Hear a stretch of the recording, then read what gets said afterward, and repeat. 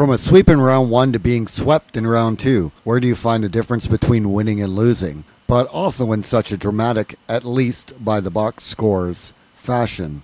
With most of the recaps, I've tried to simply focus on who is playing and less about who was injured or suspended. That overused cliche of the next guy up. There's a problem with that in today's NHL. Not all players are simply plug-and-play replaceable. You can take enough elite talent off of any NHL team, and they will be average instead of cup contenders. A team on the cusp of cup contention, their star players are even more valuable.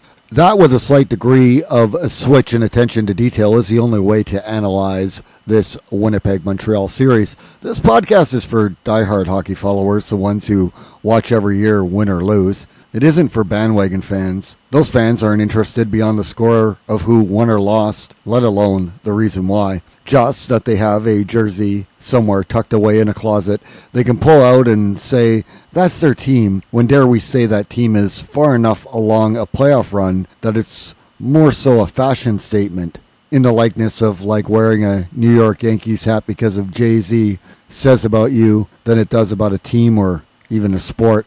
Lucky for some people, there isn't a skill testing question required to listen to the podcast.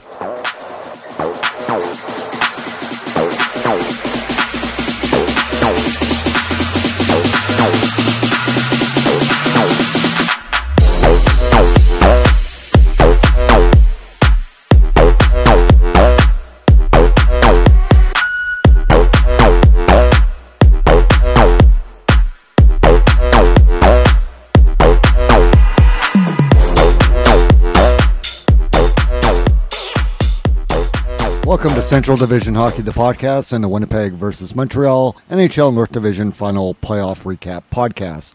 Big reminder that Central Division Hockey, the podcast, is focused on the teams that make up the Central Division in 2021-22. This season, Winnipeg played by itself in the North Division with the other Canadian teams. Winnipeg is the only reason I watch the North Division.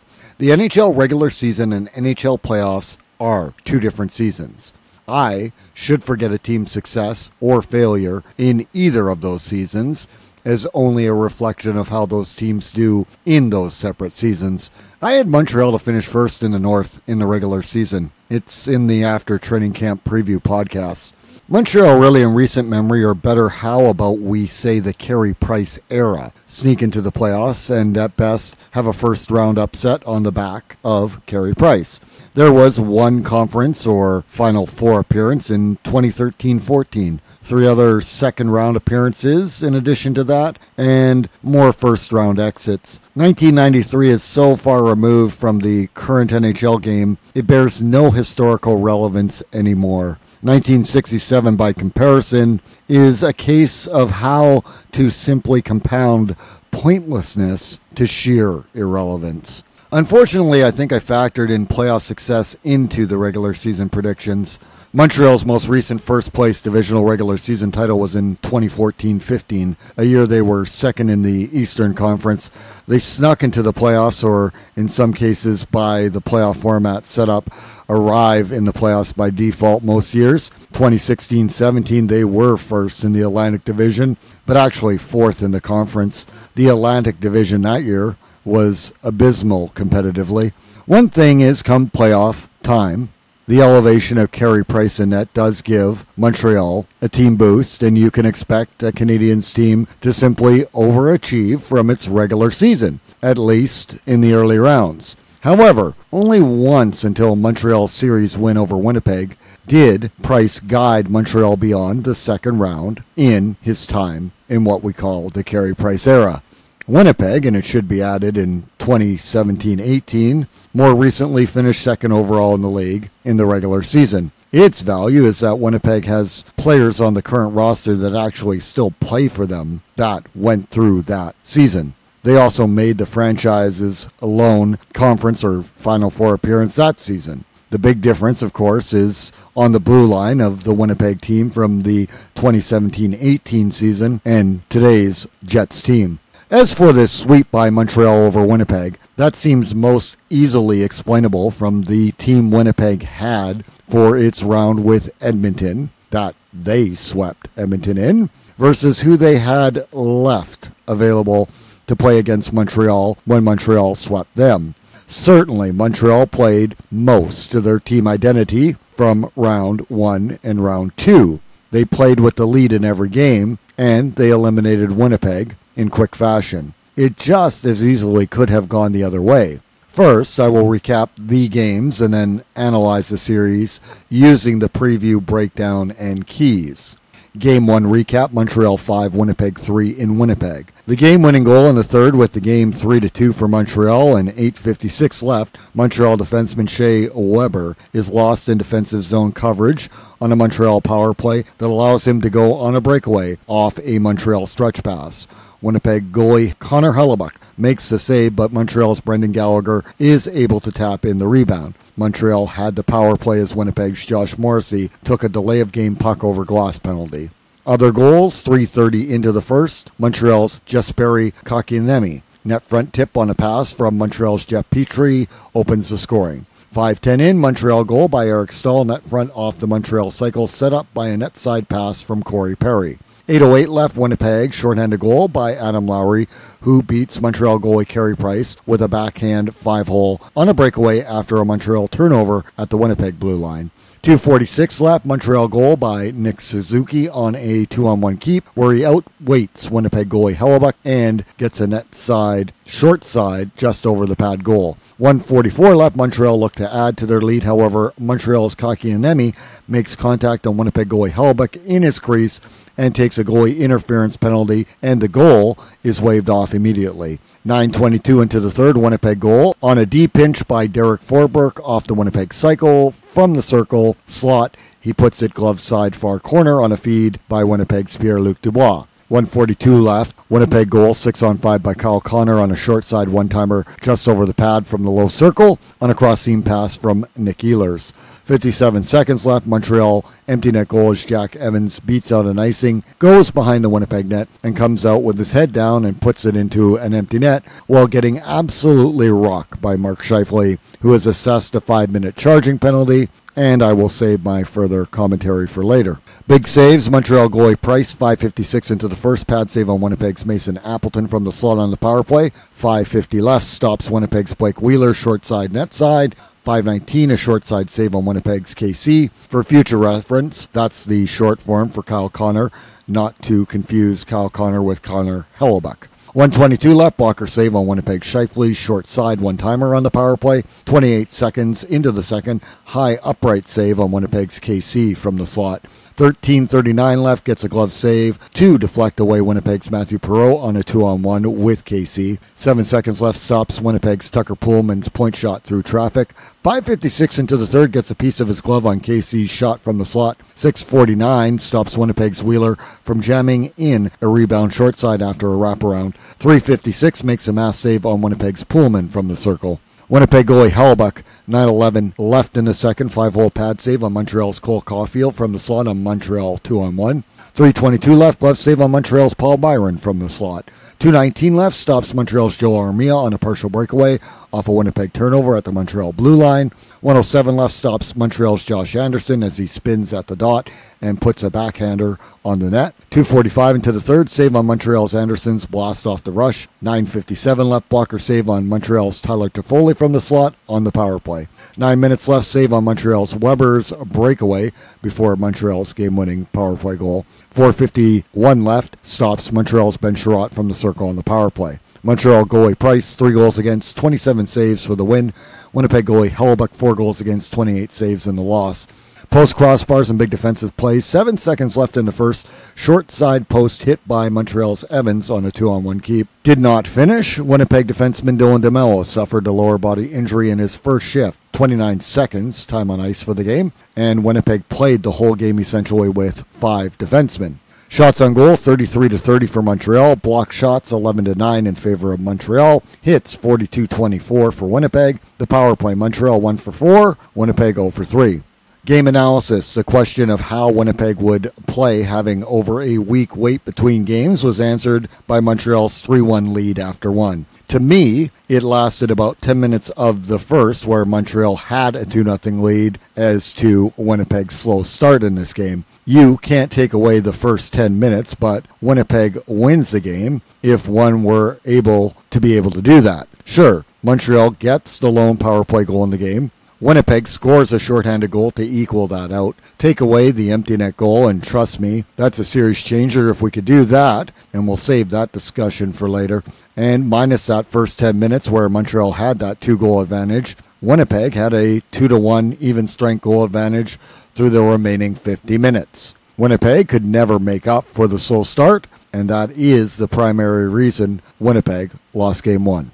Game 2 recap, Montreal 1, Winnipeg nothing in Winnipeg. The game-winning goal, a scoreless game, 1:41 into the second. A Montreal shorthanded goal would be the lone goal and game winner by Montreal's Tyler Toffoli, who beats Winnipeg goalie Connor Hellebuyck. Roof blocker side corner on a 2-on-1 keep. No other goals in the game. Big saves, Montreal goalie Carey Price. 4:33 into the first, stops short side Winnipeg's Andrew Copp. 7:18 left, gets a piece of his glove on Copp going far side from the circle off the rush.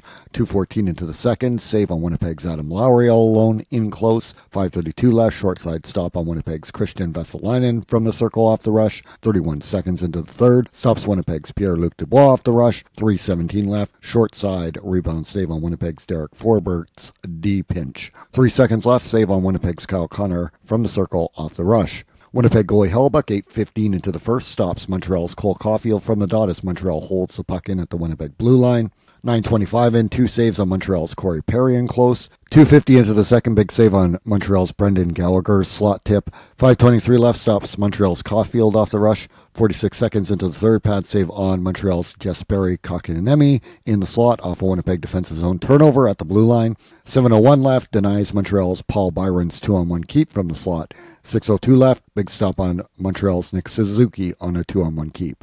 Montreal goalie Price 30-save shutout win. Winnipeg goalie Hellebuyck 1 goal against, 23 saves in the loss. Post crossbars, big defensive plays, 27 seconds left in the third. Montreal's Toffoli rings the post on Winnipeg's empty net. Shots on goal 30-24 for Winnipeg. Block shots 19-12 for Montreal. Hits 49-20 for Winnipeg. Game analysis, the Winnipeg power play units were forced to be adjusted because of the Mark Scheifele suspension. The lone goal is a shorthanded goal by Montreal, and that makes sense that Montreal would take advantage of the newly formed Winnipeg power play units. Winnipeg also goes 0-for-2 on the power play in this game as well. Simply missing their top line center and point leader leads to this 1-0 loss. Scheifele's playing this game. I think Winnipeg most likely wins. The game's first star ought to have been the head of the NHL's joke of player safety department, George Parros. Winnipeg drops 2 at home to begin the series. Vital Game 3. Recap, Montreal 5, Winnipeg 1 in Montreal. The game-winning goal with Montreal up 1-0, 9:24 into the second. Winnipeg goalie Connor Hellebuyck stops Montreal's Philip Deneau. Montreal's Arturi Lehkonen gets his first goal of the playoffs, banging in the rebound.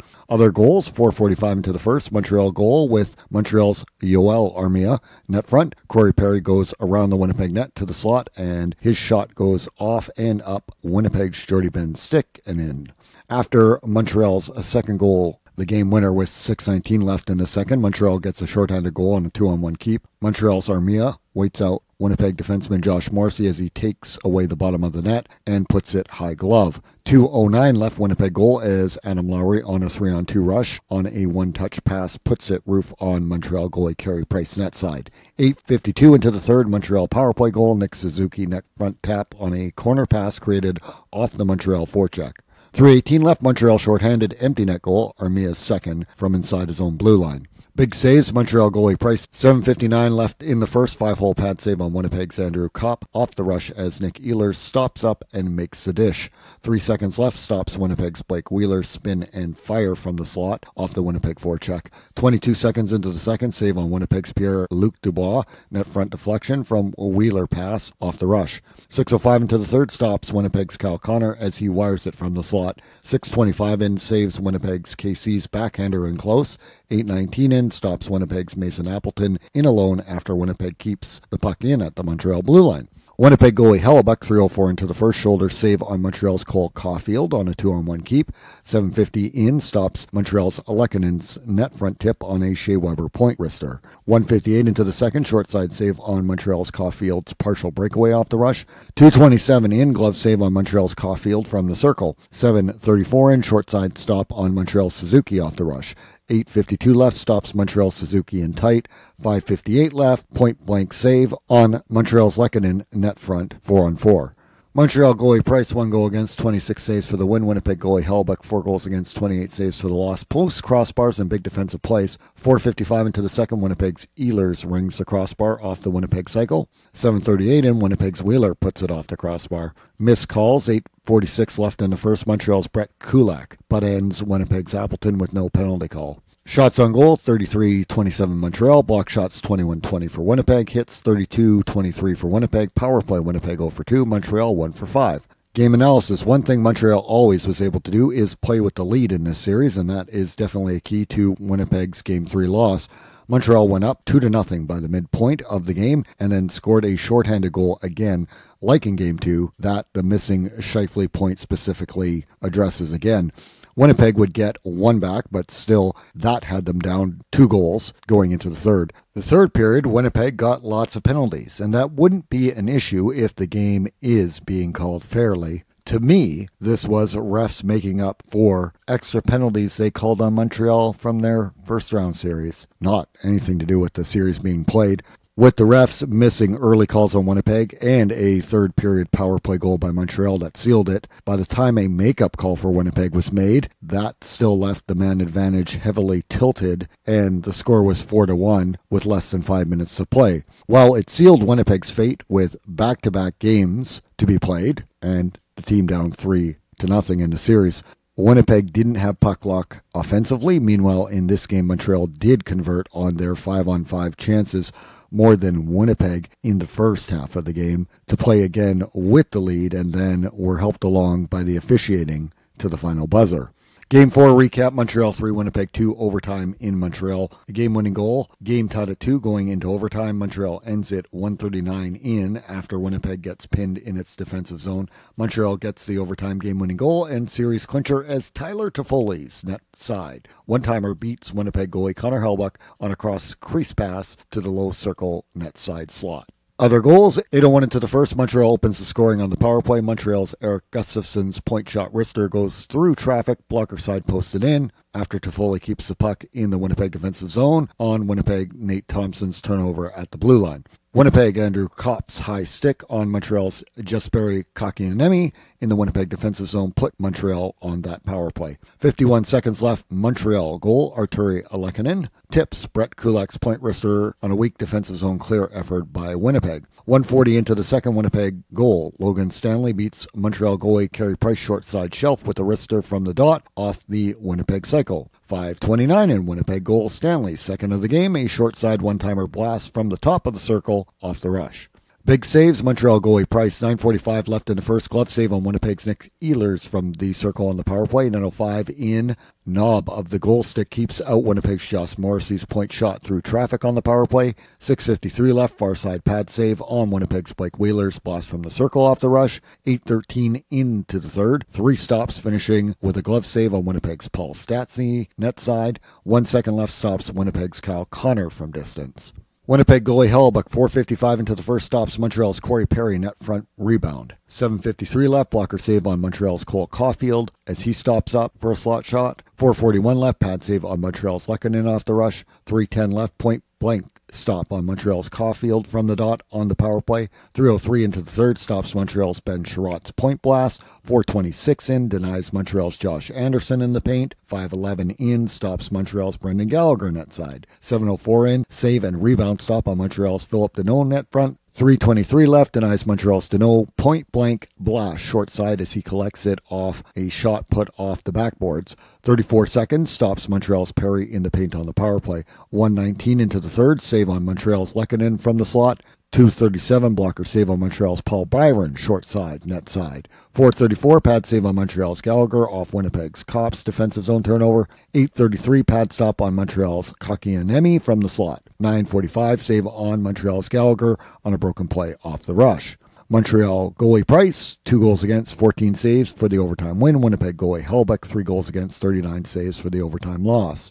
Post crossbars and big defensive play, 6:51 into the second. Montreal's Gustafsson puts the puck off the crossbar, joining a Montreal odd-man rush. 4:20 left, Winnipeg's Mason Appleton off the rush, backhand, pass to Stastny, who then puts it off a Montreal defense, and then it goes off the crossbar. Shots on goal, 42-16 for Montreal. Block shots, 19-12 for Winnipeg. Hits, 49-25 Winnipeg. Power play, 0 for 1 for Winnipeg, 1 for 3 for Montreal. Game analysis. I didn't talk about the play of Winnipeg goalie Connor Hellebuyck, but he was the best player on the ice for either team to get this game into overtime. Winnipeg came out flat, and 2 uncharacteristic defensive zone turnovers in the first had them behind in yet another game in the series. Winnipeg battled back only to get stuck in overtime in their defensive zone again.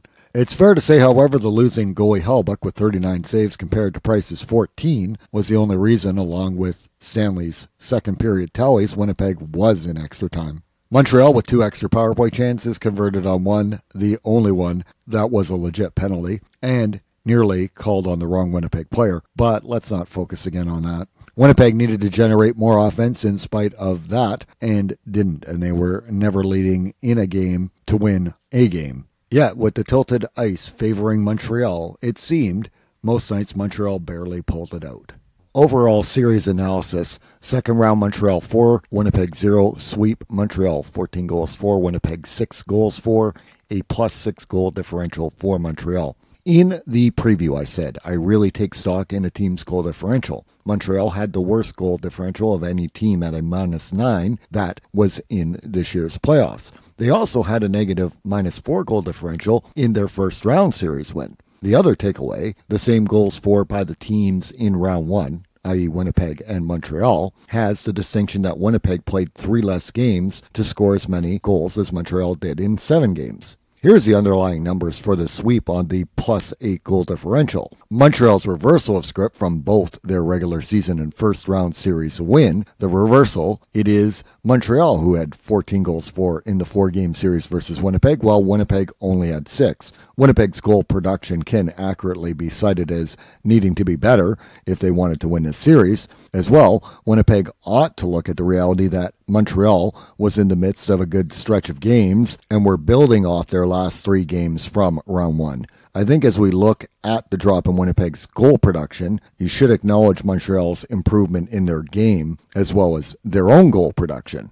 However, the boost is explained on special teams as far as goal production. Even strength goals for the series were a 7-5 advantage for Montreal. And I almost want to credit those extra 2 in the first 10 minutes of Game 1 and Winnipeg's slow start. Really, the rest of Montreal's scoring's advantage in the series is special teams. In fact, that is the part of the series that provides Montreal its sweep over Winnipeg. There's more to it, but simplified, that boost is the reason that Montreal won. However, of course, I'm going to get into depth to show you how. Using the preview template, let's break down and look at the keys to the series. The goaltending matchup, the expected starters played all 4 games. Winnipeg's Connor Hellebuyck ended up with a 2.23 goals against average and .931 save percentage, and he had 1 shutout in the Edmonton series. Those, of course, are his goals against and save percentages for the first 2 rounds. He was 0-4 in the series in wins and losses, and 4-4 in the postseason. 12 goals against, 118 saves in the series versus Montreal. A total of 20 goals against, 269 saves in the postseason. Montreal's Carey Price, a 197 goals against average, a .935 save percentage. He had 1 shutout in the series versus Winnipeg. Those goals against and save percentages are for the first 2 rounds for Carey Price. He was 4-0 in the series and 8-3 record in the postseason through 2 rounds. 6 goals against, 97 saves in the series. 22 goals against, 315 saves over the first 2 rounds of the playoffs. Both Winnipeg's Connor Hellebuyck and Montreal's Carey Price delivered goaltending to win this series. A look at their postseason save percentages after 2 rounds of the playoffs being .004% different, and I said I wouldn't pick between the goalies in this series. Both teams had Vezina winning caliber goaltending in Montreal's Price and Winnipeg's Hellebuyck. As he did in the first round series versus Edmonton, Winnipeg's Hellebuyck faced more shots on goal than his counterpart Montreal's Price did at the end of the rink. Hellebuyck in the 4-game sweep by Montreal saved 21 more shots on goal than Carey Price did. That includes the 25 more he faced in the 3-2 overtime loss in Game 4. It's an average of 7.4 more shots on goal per game that Montreal had on Connor Hellebuyck. Game 1, we can contribute to a team's slow start through the first 10 minutes. Then everyone, including Winnipeg's Hellebuyck, settled in. While in round 1 against Edmonton, Hellebuyck was on the winning end of a 1-0 win. Round 2, he was on the losing end of a game with that score. Game 3, a lack of run support and lousy special teams allows Montreal to win. And in Game 4, Hellebuyck is absolutely the reason the game goes into overtime from a Winnipeg perspective. Price certainly was good or equal to Hellebuyck in less of a workload, and he did post a series lone shutout. We'll never know if he could have stopped a healthy and suspension-free Winnipeg forward group. There's enough here to suggest that could absolutely have flipped the script in the series. The series wasn't won or lost between the pipes for either team. It was just that standard of excellence we expect of Price that we also now realize Hellebuyck entering his prime is capable of matching. I asked in the preview for the key matchup on who would deliver better goaltending for their team, and did the long layoff affect Hellebuyck's rhythm,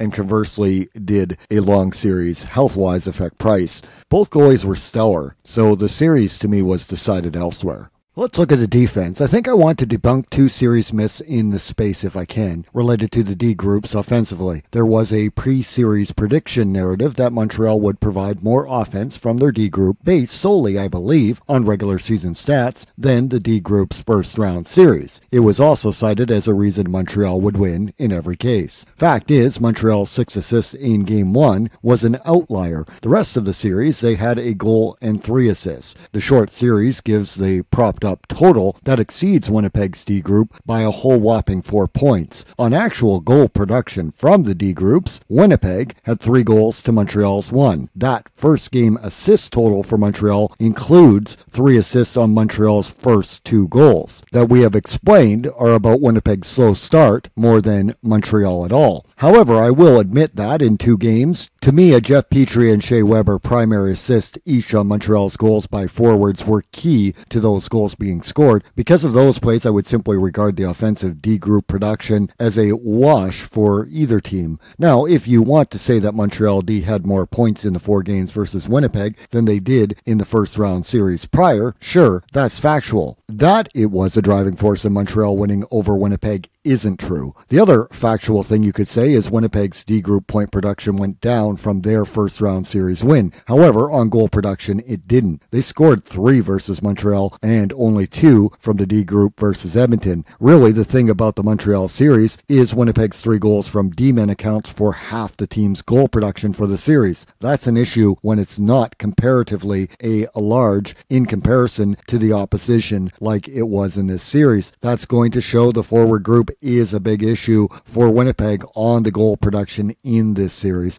It also says something else before I get ahead of myself. It gets me to what the D groups did do better in this series, the primary job of playing defense. Montreal's did that job better than Winnipeg's. Montreal stayed true to their first round form on the defensive side of the game, improved upon it, and while Winnipeg conversely had a drop-off. Trouble was how to show you, the listener, that beyond the eye test, but back it up with some team and individual metrics between the Edmonton and Montreal series from a Winnipeg perspective, so you could see it. In fairness, the idea of team defense in hockey is absolutely true as well. As much as in today's NHL I spend time talking about the offensive production from the D groups, it's also team offense in its current style of play as well. While I do demonstrate Winnipeg's D group drop, be aware, it actually can be said of Winnipeg's forward group on the defensive side of the game in the same breath. Take block shots, 101 for the Edmonton series by Winnipeg, 61 for the Montreal series. Now, if you listen to the Edmonton versus Winnipeg recap, you know I said time on ice metrics because of a double overtime game and 2 more overtime games was actually equivalent to an additional 60 minutes over the 4 games in that series. The Montreal series had, by comparison, 2 whole minutes of overtime for the series.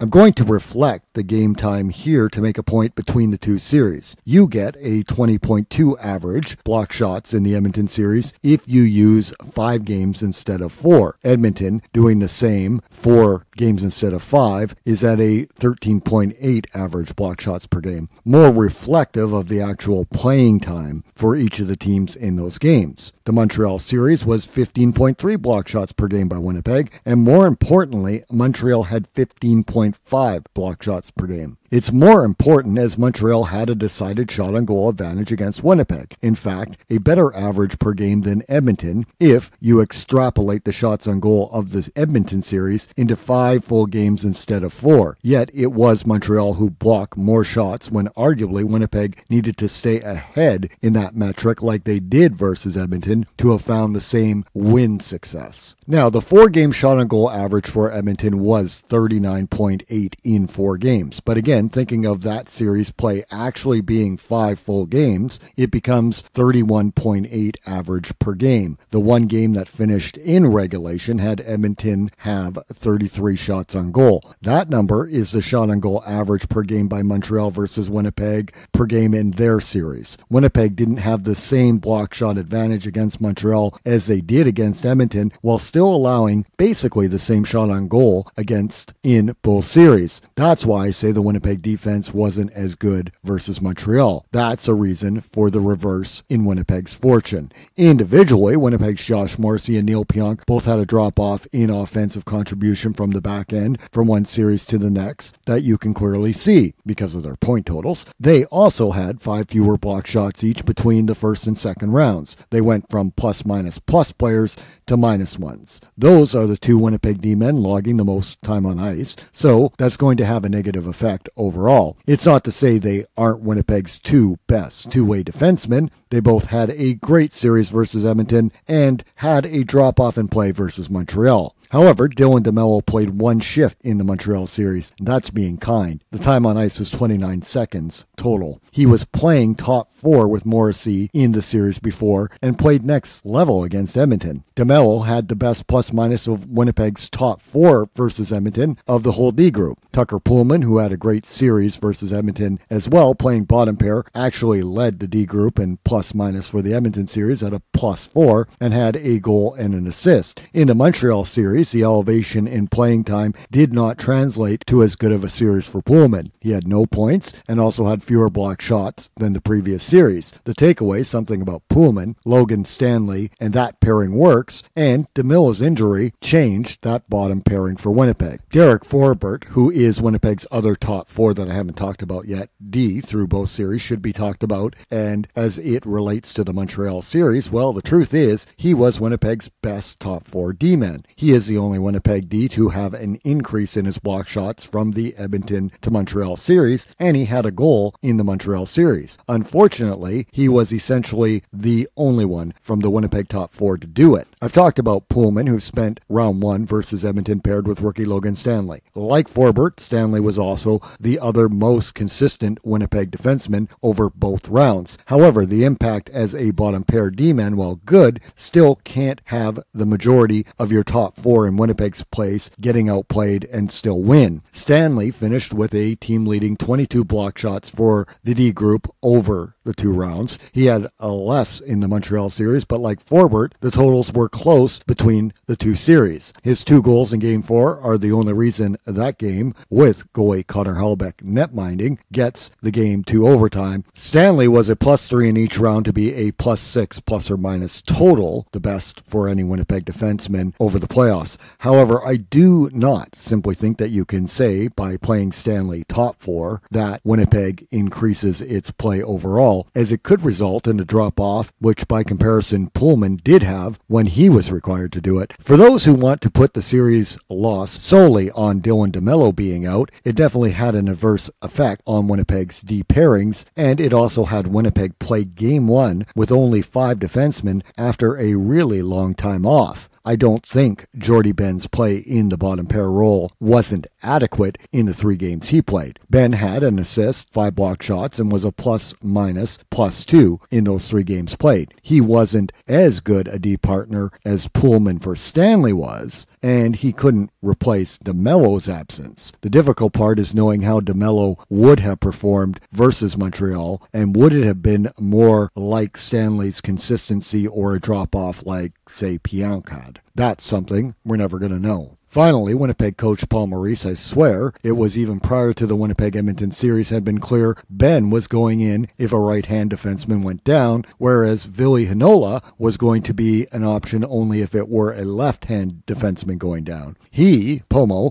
usually isn't direct, but prior to DeMello's injury, if you were at all surprised by Ben playing instead of Heinola, given his limited playing time, especially on his off D-wing, well, you just simply weren't paying close enough attention. Pomo actually gave the answer a whole series prior who was going to play if someone did get hurt. Simply the drop-off of the 2 most important Winnipeg defensemen of the top 4 from one series to the next, and DeMello's injury is probably one of the biggest factors in Winnipeg's first-round win versus the second-round loss. DeMello missing essentially the whole series is more impactful to Winnipeg than Montreal being without Jeff Petrie for a game. If you can recognize that, you have better hockey sense than most people who you just can't explain anything in the game to bother trying to. DeMello's loss to Winnipeg would be more comparable to as if Montreal playing the series without Ben Sherratt for all of it more accurately. And that's something Montreal didn't have to do. The 2 key matchups from the preview: Winnipeg's Josh Morrissey versus Montreal's Jeff Petrie. From the offensive side of things, I said in the preview this looks like a mismatch as we put a regular season double-digit scoring D-man opposite of Morrissey. Petrie had a pair of assists, both in the slow start Winnipeg Game 1, and played only 3 games in the series. Morrissey had an assist in his 4 games played. Petrie wasn't Montreal's best defenseman, nor was Morrissey Winnipeg's. I would call this a draw. The series difference wasn't decided by this matchup being lopsided either way. It wasn't. Second key matchup, Winnipeg's Neil Pionk versus Montreal's Shea Weber. I said in the preview, basically, these are the 2 next best defensemen for the respective teams. A healthy Shea Weber, I would probably have switched the matchup with him and teammate Petrie. Had we, I would have given the decided edge to Weber probably against any Winnipeg defenseman we matched him up with. He had 3 assists, and they all came in 3 different games, and he's the only Montreal defenseman you can say that for as the lone 3-game point player of Montreal's defensive group. Pionk, like Morrissey, I have shared did not perform as good in round 2 versus Montreal as he did perform rather brilliantly in round 1. The nod in this head-to-head matchup therefore goes to Weber. Collectively, Montreal stayed closer to their D group identity from round 1 to 2. There was additional offense from Montreal in the Winnipeg series Montreal didn't have in round 1, but that didn't factor into putting Montreal over. What did is Montreal's group's defensive play that saw the Winnipeg D group not perform as good as they did against Edmonton. Montreal relied heavily on its top 4, Shea Weber, Ben Sherratt, Joel Edmondson, and Jeff Petrie. Petrie missed 1 game. However, it should be noted that bottom pair Erik Gustafsson did play exceptionally well for Montreal in the series versus Winnipeg. If you think of his ability to cover in the absence of Petrie for a single game that went into overtime, while Montreal as a top minute heavy D group found enough in the tank in the 4-game series. The Winnipeg group, missing some top forwards for this series, needed to put more pressure on the Montreal defensive group, and they simply weren't able to. Therefore, it's 2-part to the answer. The Montreal D group did stick to its identity against Winnipeg, more so than Winnipeg did itself.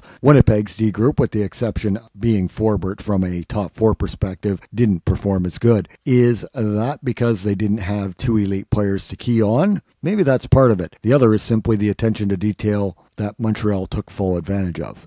Let's look at the offense. I said in the series preview, Winnipeg's top line were impactful in the first round. Kyle Connor, Mark Scheifele, and Blake Wheeler all scored a pair of goals to set the pace for the Winnipeg offense. In the preview, I said maybe the biggest thing that everyone should be asking is how to stop them from having another big series. Specifically for Montreal, how were they going to do that? The answer is simply the NHL Department of Player Safety did it for them. I have said my piece of what I thought about the hit in Game 1, and that can be found in the Player Safety Bonus Edition podcast. I haven't talked about how that effectively did shut down Winnipeg's top line. That to me absolutely explains the series loss for Winnipeg. Sure, Winnipeg did have a drop-off on the D group play, but how much of that is directly related to the inability for players to play up the Winnipeg lineup and compensate for Winnipeg missing its leading point getter and top line center not playing? To me, it's everything. There are two Winnipeg forwards that had comparable series in round 1 and 2, and considering that top line drove Winnipeg's offense in the Edmonton series,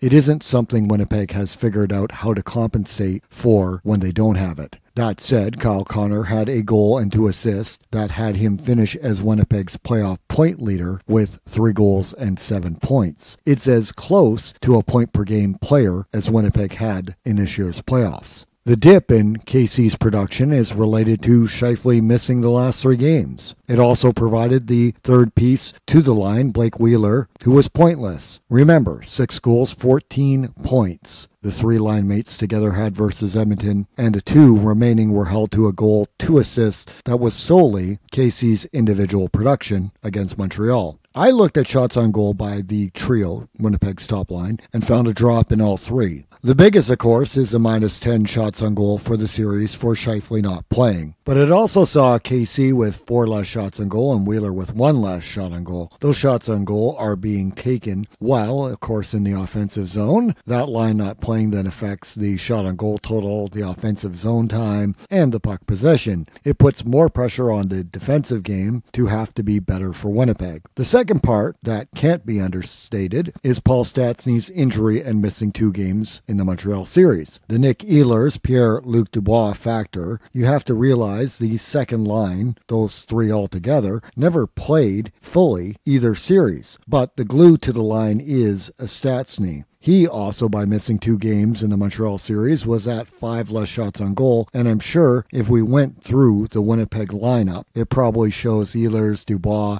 had a dip without Stastny playing, and it might be said the same of Stastny having low numbers, having missed Ehlers for 2 games and Dubois for a game in the Edmonton series. Point is, the shot on goal difference between the teams was plus 29 in favor of Montreal. Just KC, Scheifele, and Wheeler and Stastny's shots on goal total are 20 less than they had in the Edmonton series from the round before. Bigger still is without the top line scoring, it really does fall to a second line to be able to boost it. And that didn't happen, again, because of injury. Andrew Copp's 2 assists versus Edmonton was an assist second unit power play, and in a game he did play top 6. The Montreal series he was held pointless. His game 4 penalty gives Montreal the power play to have the lead in that game. I like Andrew Copp. I'm not blaming him for losing to Montreal. He is another example of a player who had to play up the Winnipeg lineup that didn't have as good of a series versus Montreal. Keep in mind, Wheeler missing Scheifele was pointless too. Scheifele was pointless because he wasn't allowed to play, and Stastny, who did play the last 2 games, was also pointless. Collectively, all were better and played all the games versus Edmonton. Ehlers and Dubois had an assist versus Montreal. Winnipeg didn't have any second-line goal production, and it also had its first-line center in the press box. Comparatively, Montreal had goal scoring by committee from their forward group, 9 different forwards in fact, 4 of them 2-goal players in the series. Truthfully, Winnipeg didn't have 2 big star players to key on, but the attention to detail also went with it, not having to play Draisaitl or McDavid. Simply, though, there isn't a whole heck of a lot to rave about Montreal's collective forward group scoring, and it really didn't have to be all that impressive because Winnipeg wasn't generating much of any. Third-line center Adam Lowry had 2 goals to lead Winnipeg in this series. He was Winnipeg's best forward, and I have all day for Lowry as a third-line center. His penalty kill skills, his play this playoffs, were among the best for Winnipeg forwards. However, as I'd said to my friend Warren, if he is our best forward in the series for offensive production, Winnipeg is in trouble. I value his depth scoring in the same way I value Copp's and Mason Appleton's as Winnipeg's third line. Appleton had a pair of assists versus Montreal. They didn't play with their regular line mate Copp either. Take out Mark Scheifele, add 2 games missed for Paul Stastny to Winnipeg's top 6, and Winnipeg's outstanding third line is also not playing together. The trickle-down effect is real in what was to be a close series between the two teams. It's essentially how Winnipeg lost to Calgary in the play-in playoffs in 2020. Too many forwards and the upward movement of players takes them out of their ideal spots, such as Copp on the third line, Matty Perreault on the fourth line, and so on. Winnipeg this year had more depth. They should have generated more offense. To be honest, the 12-forward set Pomo used with a completely healthy team really did maximize the 12 players he used. Simply, Winnipeg's top line had 6 goals versus Edmonton, and they played 1 game together versus Montreal. The Montreal series, Winnipeg had 6 goals for the series, half by the D group. A healthy Winnipeg forward group with Scheifele does change the outcome of the series to me. What isn't constructive is putting blame on Pierre-Luc Dubois. He had a pair of assists in the Edmonton series win. He had an assist in the Montreal series loss. The expectation that he needed to suddenly become Mark Scheifele in his absence is, to the Winnipeg media and national media listening, the dumbest fucking narrative going. Columbus traded away straight-line players, Josh Anderson to Montreal, Pierre-Luc Dubois to Winnipeg, Nick Foligno to,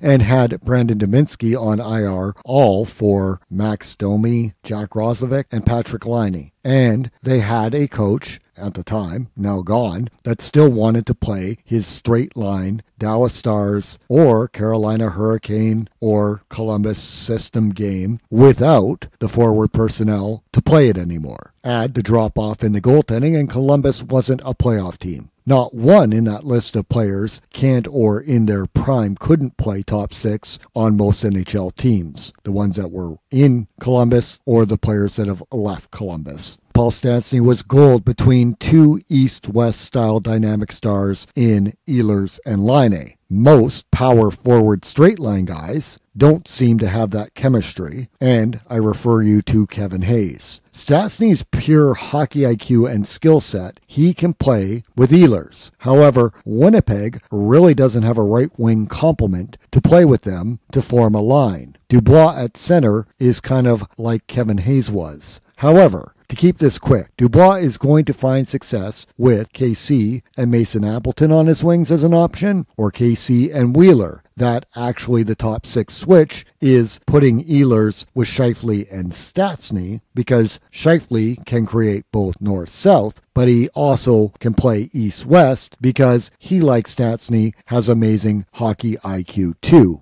The younger Dubois will find his game with straight-line players that KC and Wheeler are, and it also takes time to develop that chemistry. A chemistry you can't develop if KC and Wheeler are always playing with Mark Scheifele. If you notice that Mason Appleton piece to that conversation, to me he is not Copp, who is ready to play up the lineup while leaving Lowry and Copp together, because that maximizes them both as well, whether it was Joel Armia, whether it was Yoel Armia, sometimes I call him Joel because that's what he was when he was in Winnipeg, Brandon Tanev, Mason Appleton, or even Matty Perreault. Again, all of this can't be done with 2 top 6 players not playing, and for 2 years, Winnipeg bows out when it loses its best forward and top center, Mark Scheifele. His value now to this team winning and losing can't be made much clearer. Again, Montreal had 9 different forwards score in the series. Tyler Toffoli, Nick Suzuki, Arturi Lehkonen, and Yoel Armia had 2 goals. That goal scoring by committing wasn't exceptional, considering 5 goals were in Game 1. The other big goal scoring Game 3 is, as I will soon talk about, special teams driven. It was, however, enough to get Montreal on the winning side of each of the 4 games.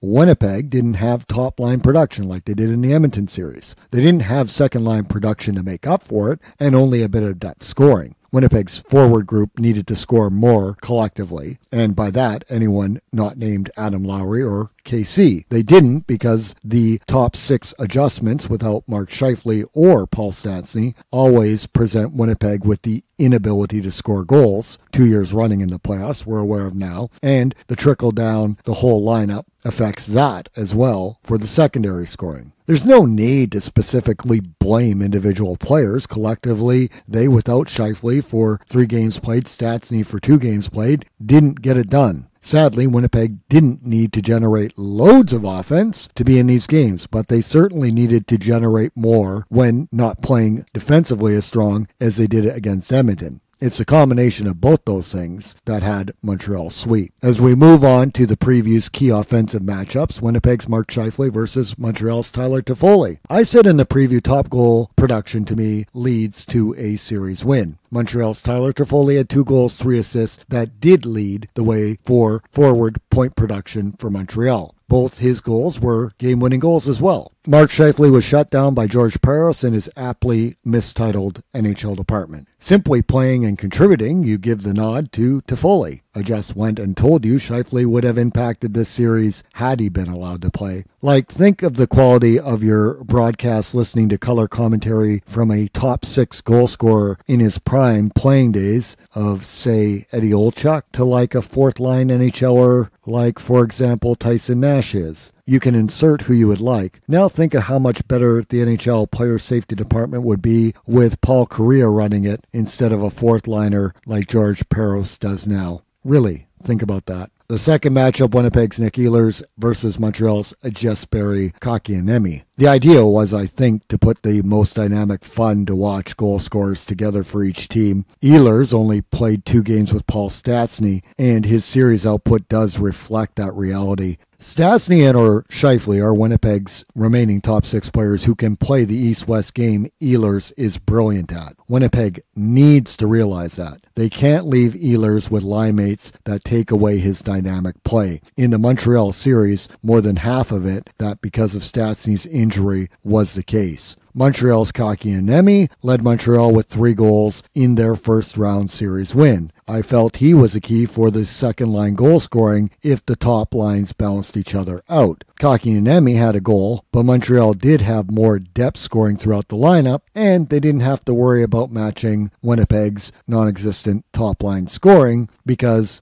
only Kyle Connor was able to score once Scheifele was removed from the equation. Neither Ehlers nor Kotkaniemi had a monster series either, and sadly it's the fans who missed out on either really providing any highlight reel moments, so we'll call that a draw. Special teams, the biggest lopsided penalty was Winnipeg Scheifele's overdone suspension. You can actually say Montreal had a 26-minute, 41-second time on ice power play per game for games 2, 3, and 4. Winnipeg's actual top unit power play, of course, had 1 game without both Scheifele and Stastny, 3 without Scheifele, and 2 without Stastny, and not 1 game with their regular season top unit complement altogether. 1 that was 3 for 10 or 30% success in the Edmonton series. Montreal's shorthanded goals are simply explained by the adjustment made to try and somehow compensate for Winnipeg no longer available top power play unit. Montreal getting the benefit of missed calls as expected may not have mattered, as the continuity of Winnipeg's power play was already greatly hindered. Winnipeg went 0 for 8 and had 3 shorthanded goals scored against them, although 1 into an empty net is probably more about being an empty net goal than being a shorthanded goal. Winnipeg did have 1 shorthanded goal in the series. Montreal, with an extra 5 power play chances in the series, went 3 for 13, 23.1%.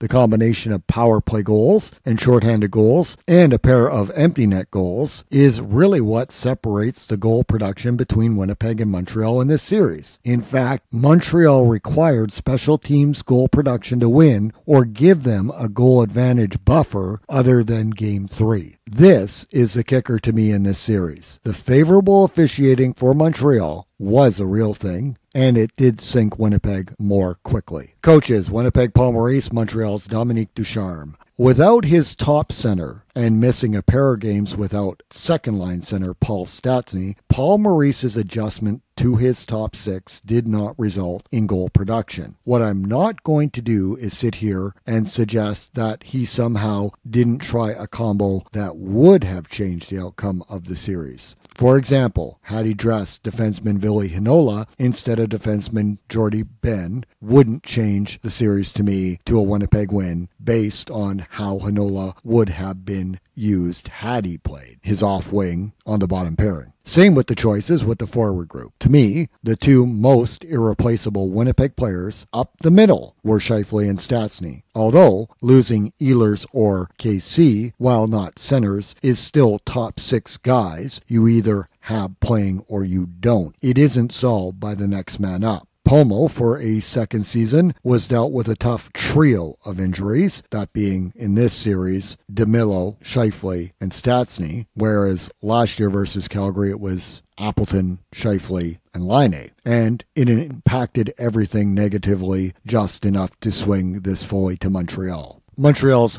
Dominique Ducharme didn't have to make major adjustments, but he did shelter rookie defenseman Alexander Romanov's time on ice in Game 4 and relied heavily on the other D, specifically his top 4 D group, to win the series all in all. Romanov played .927 in that Game 4. He didn't play the minutes Jeff Petrie does, who was out of the lineup for that one game. Ducharme relied on his other vet demon to pick up the actual minutes in Petrie's one-game absence. That with Montreal being up 3-0 in the series as well. Montreal did not want to give Winnipeg any chance of getting back into the series. They nearly did both in games 2 and 4, so credit to Ducharme for getting through the series as quickly as possible, because the longer it went, the less likely all these pieces aligning like they did for Montreal would continue. Final thoughts. Winnipeg played finally in the first round to the expectation level I had wanted to see from them during the regular season. The results spoke for themselves. I also think Winnipeg, not Montreal, had the tougher first round matchup, having watched both series. The play in Winnipeg's first round series should give Winnipeg fans optimism going forward. The over a week wait to play did cost Winnipeg Game 1 due to a slow start that was, in fact, less than a period. And again, I say it was about 10 minutes. Montreal's Carey Price stole a game in Game 2, with both Winnipeg, Scheifele, and Stastny not in the lineup, as an important asterisk to his lone shutout. Winnipeg was flat in Game 3. It also was the game Montreal was most aided by special teams to have a lead in that game with. Give that one to the league and lopsided officiating as a reasonable explanation. Game 4, Winnipeg goalie Hellebuyck essentially did steal, other than Winnipeg finding the OT winner before Montreal did the game, and he was equally deserving of winning Game 2, that 1-0 loss. Game 4, the even strength goals were even. Montreal still had a power play marker again as the difference maker negatively towards Winnipeg for that 3-2 overtime loss. I said in the preview Montreal can't beat Winnipeg unless Winnipeg has a drop from how they played in round 1. I should have only added additionally, if they can't play who played in the first round series, win as well. That's the story here. Up next for the podcast is a recap of the Vegas-Colorado Round 2 series. There was no semi-final preview as the combination of Vegas and Montreal knocking out the other two remaining 2021-22 Central Division teams from the playoffs capped the season without a Final Four team this year. After that Colorado-Vegas series recap, I will actually begin with the year-end Team Focus podcast in reverse finish order, beginning with the teams Arizona, Chicago, and Dallas that missed this year's playoffs. Those Team Focus podcasts will include grading players, the coach, and GM for the year, and that's where a complete look for each team will be and a true overview for each team's respective season. Additionally, there will be an NHL expansion and NHL draft recap podcast that focus on the 8 teams for the 2021-22 Central Division, and individual team-focused free agency podcasts that are follow-up podcasts complementing the overview team-focused year-end ones. Essentially, expect a reasonable amount of what we might consider off-season content from the podcast. I haven't decided what to do about the expansion draft coverage quite yet either, or about whether or not I'm going to do an NHL draft preview. So you'll just have to see what ends up being put together as the off-season gets into motion. Honestly, the biggest drawback on both Colorado and Winnipeg not advancing was it took away the urgency of getting a preview podcast up and the series recaps done as quickly as possible. So I did afford myself a bit of a break for the first time since training camp.